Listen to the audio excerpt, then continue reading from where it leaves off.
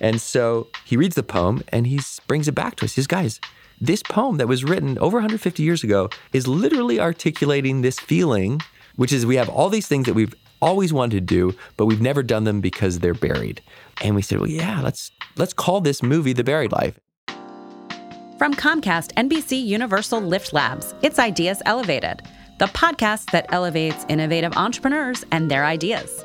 I'm Danielle Kahn, head of Lift Labs, and today we're sitting down with Ben Nemtin, a New York Times bestselling author, TV producer, and motivational speaker. Ben created and produced The Buried Life, an MTV docuseries that explores the art of crossing items off your bucket list and helping others do the same. So far, Ben's own list led him to enjoying a beer with Prince Harry, swimming with sharks, and playing basketball with President Obama. But his bucket list wasn't just for fun. It was a way to unearth the feeling his dreams were buried. In this episode, Ben chats with my colleague Luke Butler about how he learned to adopt a lifestyle that wasn't ruled by fear and proves anything is possible. You'll hear Ben's advice on how entrepreneurs can balance work and personal goals, and how not to feel guilty about the time you spend not working. We hope you are inspired to chase your own bucket list after this episode. Let's join Ben and Luke now live at Lift Labs. Yeah, so I grew up in Victoria, BC, which is a very idyllic place to grow up. I mean, it's very safe. You're on an island, beautiful. You're by the ocean, you're by mountains. So I was a very happy guy growing up. And I had graduated from high school. I was going to university in my hometown, which is a great university. I had a scholarship to go there. And I had found out that I just made the U19 national rugby team. And for me, you know, West Coast is, and especially Victoria, is epicenter of Rugby Canada. In Canada, rugby is, it's a fairly big sport. So this was it for me. And I was putting a lot of pressure on myself to perform. And I had missed a big kick when I was in high school at a championship game, and we lost the game. And that kind of haunted me. And I thought, man, what if I do that again at the World Cup? This is my big opportunity. What if I totally botch it? And these thoughts continued to come in my mind at night, and it caused me to be unable to sleep. And this anxiety and this pressure that I put on myself and this worrying, it slowly caused me to spiral down into a depression. And I had never experienced anything like this before prior to this point. And so it was something that just kind of got worse and worse and worse. And it got to the point where I couldn't go to school, right? And I was sort of frozen by indecision. And so that indecision ultimately would be a decision not to do whatever I was deciding to try and do, right? So I couldn't get out of the car, and I would drive home, and I dropped out of school. I lost my scholarship. I couldn't go to rugby practice, so I got dropped from the national rugby team. And it digressed to the point where I was shut into my parents' house, and I was unable to really do any of the things that I used to do. And really had trouble leaving the house. And so my parents would just kind of encourage me to get outside, get fresh air every day, but that was about it. And this lasted for months, and I was, trying many things to try and get better, but I didn't understand why or what was going on.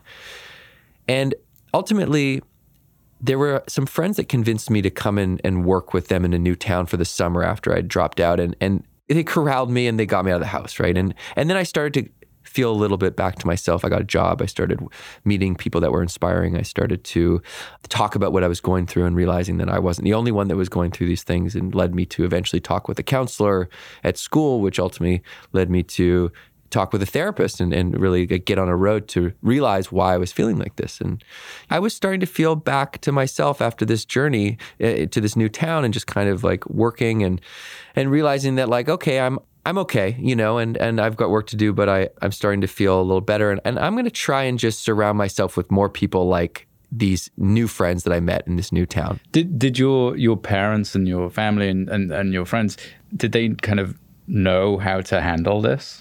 No, they didn't. I don't know how any parent is equipped to handle this. And I get this question probably more than any other question, is like, what do I do? My son just dropped out of school. My daughter is struggling. My friend. And as parents, I think it's a really tricky place, because from my position, I'm still at the age where I don't really want to listen to my parents. I'm still rebelling against them a little bit, or I don't truly digest everything that they're saying.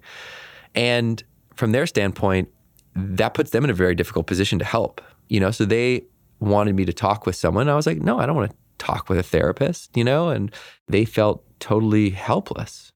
When did you start to feel, I guess, do you feel comfortable talking about it? Does it get easier? What was that transition from maybe, I don't know if shame is the right word, but like being ashamed of it to not quite knowing what it meant to then being confident enough to say, here's what I went through, here's what it means, here's how you can get out of it? It was stages, sort of almost exposure therapy. I was, the first time I talked about it openly was actually on the show.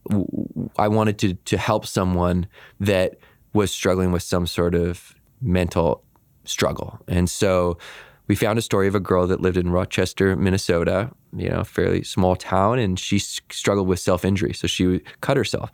And she wanted to make it okay to talk about this, what she was going through in her town, and she didn't feel like she could. And so we worked with To Write Love in Her Arms, which is a great nonprofit. And we brought in a musician, Matthew Kearney, and we created a night where it was like music.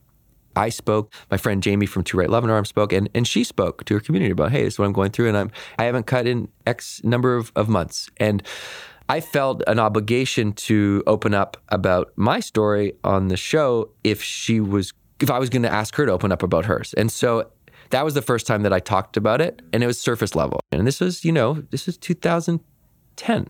And I was very scared to do that, right? And then as I started speaking more and more, and especially in the last couple years when I started to learn about the mental health crisis and the rate of suicide, and I again felt a bit of an obligation, if I'm going to tell my story, I really should tell the true full story. And that entails opening up even more about this and talking about how I think we as communities and as individuals can help break the stigma around and also normalize this conversation so that we can take action and give actionable takeaway so that people know that, one, it's okay. Two, here are some things that you can try that might help. And three, you're never alone. Yeah.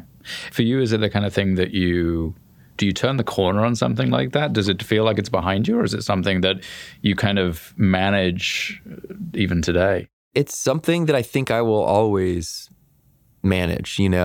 What's heartening about it is that I think as I grow, I learn about myself more and I understand more of the things that I need to be healthy and, tools that I use or resources that I have that I can use. And the other thing that comes along with this age, even though I'm still young, but as you grow, you start to have more of an awareness. And this awareness of, because I've been through it a couple times, I can see the signs and I'm able to say to myself, oh, it looks like I'm starting to go down this path. Therefore, I need to change this, do that. I need to make sure I get sleep, or I need to make sure that I take some time off. I need to get, proper time with friends and family and that type of thing. So I think the awareness, and I think that's probably the key. After I came back from this summer away and I thought, I'm going to be intentional about the people I hang out with. In high school, you have no choice. Outside of high school, you can choose. And there was a kid from the neighborhood he was a self-taught filmmaker. He made movies in the summers. And I thought that would be so fun to make a movie. So I called him up. I said, his name's Johnny. I said, Johnny, you don't know me very well. He took my sister to prom, so you kind of know, I don't know, this is weird. But I want to make a movie. You make movies. Do you want to make a movie? And he said, yeah, I was just talking to my friend Dave about something like this. And I remember Dave because he went to my high school. And I said, great, I'll call your older brother Duncan. And the four of us got together. We started talking about this idea of a movie. Couldn't really decide on what it was going to be about. And then Johnny was at now McGill. This was sort of a couple months after we started talking. He's in English class. The professor assigns him a poem from 1852, 150-plus-year-old poem called The Buried Life, written by Matthew Arnold, an old English poet. And so he reads the poem and he brings it back to us. He says, guys, this poem that was written over 150 years ago is literally articulating this feeling that we're having that we can't articulate, which is we have all these things that we've always wanted to do, but we've never done them because they're buried. And they get buried by many things. They get buried by work, they get buried by school, they get buried by the day-to-day.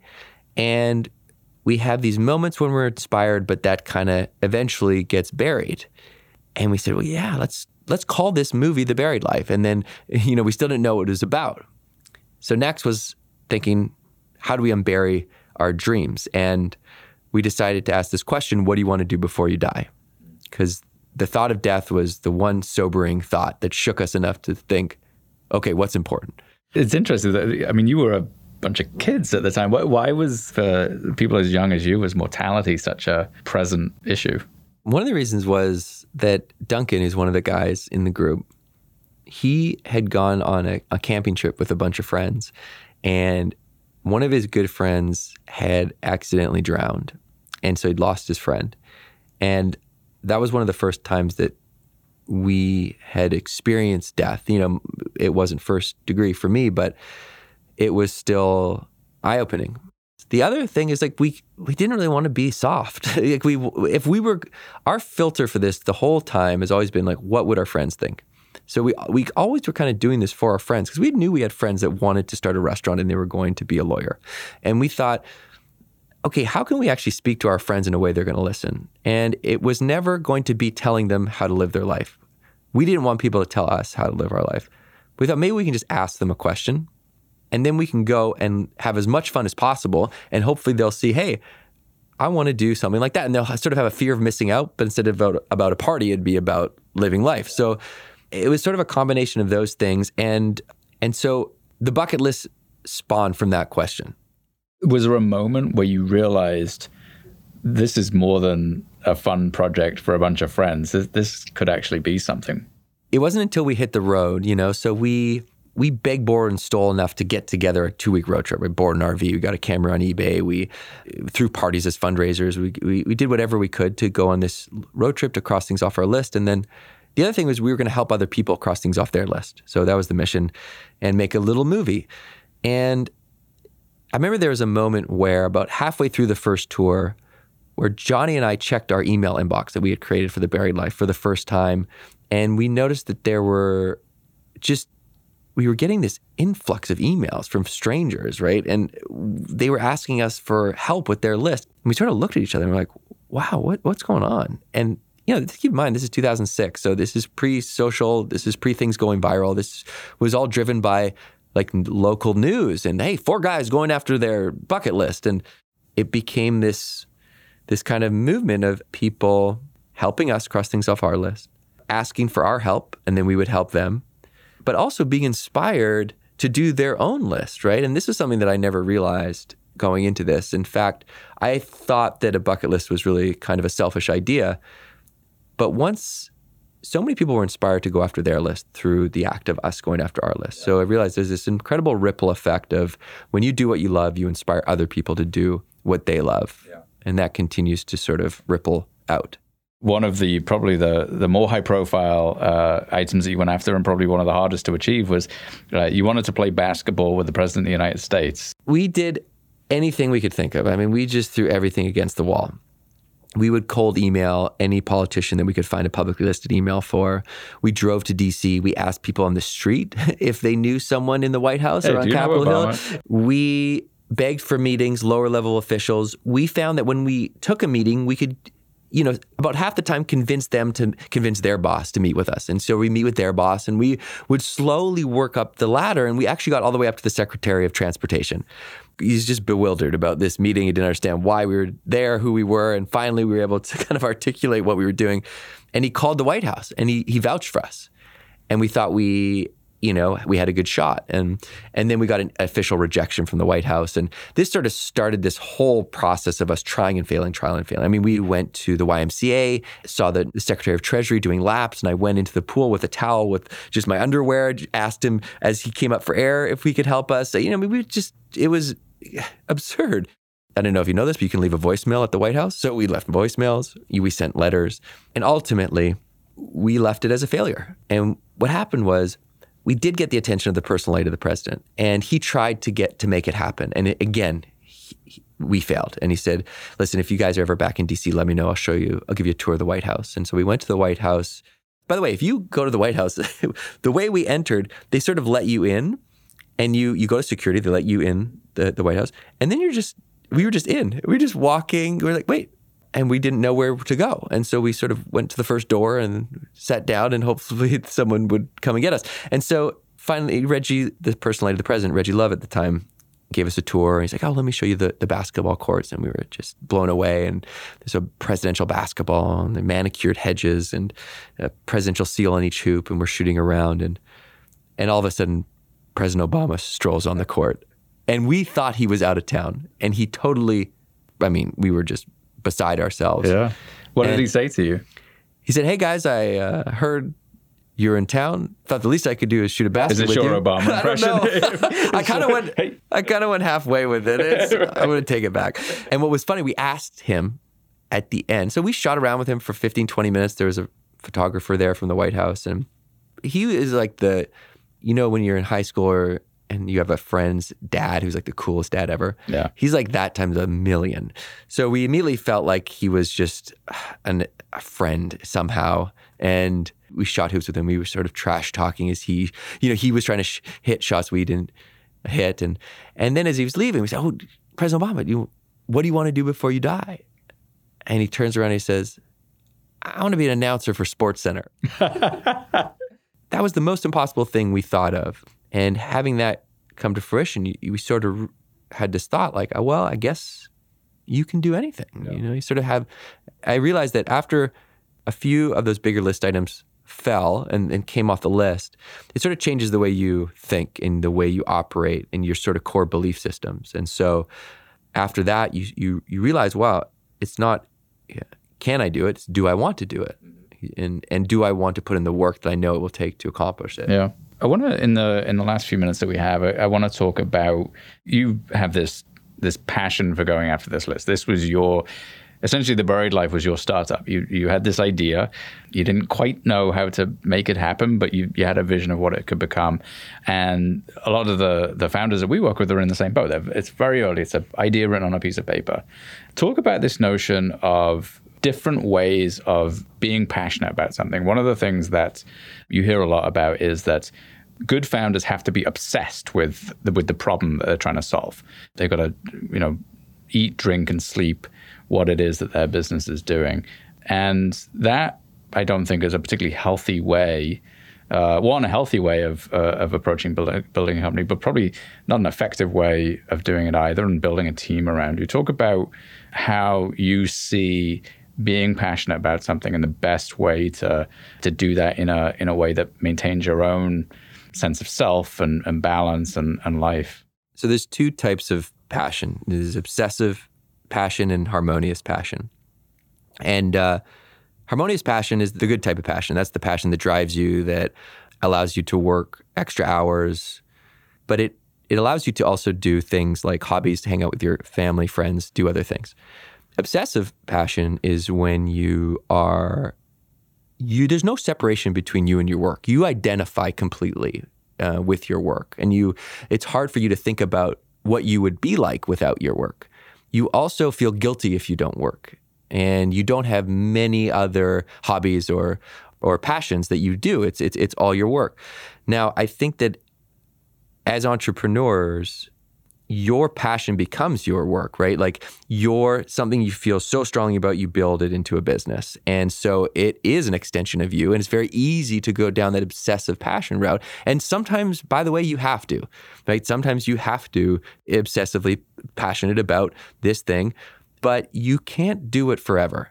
And so what I suggest is that build a bit of an awareness around this obsessive passion if you feel like you're falling into that bucket, and make sure that if you are going to be in that bucket, you give yourself a window to do that, and make sure that you then take time for breaks, family, hobbies, other things, because that's going to fuel your work, right? That's going to make you more effective. That's going to allow you to be there for your employees, your colleagues, your clients. And you can't take care of other people. You can't grow your business. You can't be a better version of yourself and grow if you don't take care of yourself.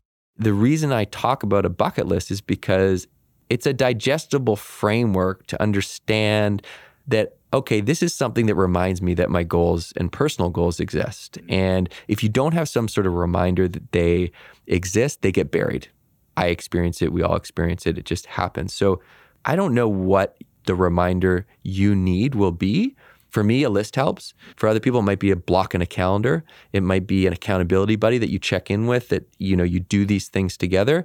But you want to stay out of the obsessive passion, or at least dip out of it, so that you can create that harmony in your life, because it's just going to allow you to be a better entrepreneur. You've talked about the kind of the tools that help people go after these sorts of goals. What in your experience is the thing that stops them from pursuing those goals? From research, fear is the number one thing that holds people back from going after their personal goals. The fear of failure, or the fear of what other people think. And these are things that they're easy to say, and it's harder to actually get over these fears in action, or like in practice, because they're human fears. There's a history of why we feel like this. So, but if you actually step back and look at them, the fear of what other people think, the truth is that people are just thinking about you much less than you think they are. So they're really worried about what other people are thinking about them. The fear of failure, if you're afraid to go after your goal, or you're waiting for the right time, you already failed. So that, at least when you try and you fail, you learn something.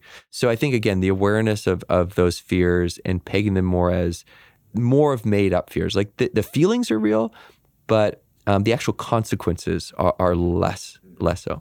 You got a couple items left on the list, and then I guess you retire or something. Die. What's left? What are you going to be working on this year? So we've got make a movie, which is something that we've been working on for the last decade. And number 100 is go to space, and that's sort of been the reason it's taken so long, is we really want to do that one and have that in the film in some way, shape, or form. And so we're actively pursuing a lot of different avenues for that, and chipping away at the documentary. And also, my passion lately has been speaking. So I've just been traveling and talking about these things that I think they've changed my life. So I think that hopefully other people can get value out of them as well. And it's turned into, I never really intended to be a speaker, but it's just kind of turned out that way. The research says that 76% of people get to the end of their life and they don't regret the things they did. They regret the things they didn't do. And so if I can help just boost up that minority a little bit, let people know, like, hey, listen, it's not selfish to go after your personal goals. It's actually important for your well-being. It's important for the well-being of those around you. It's important for your company, and it's important for your organization. And here are simple ways you can move yourself forward. Write down your goals, share your goals, just continue to persist. All these things start to build inspiration as you go. And they're really things that have worked for me. This has been Ideas Elevated from Comcast NBC Universal Lift Labs. Be sure to subscribe to the show and leave us a rating on Apple Podcasts. For more info and to find us on social, head to ComcastNBCULift.com or check out the show notes. Ideas Elevated is a Q9 production. This episode was produced by Kevin Schmidlin, with associate production by Angela Javazzi, mixing and editing by Max Graham, and theme music by The Last Generation on Film. From Lift Labs, I'm Danielle Kahn. Until next time.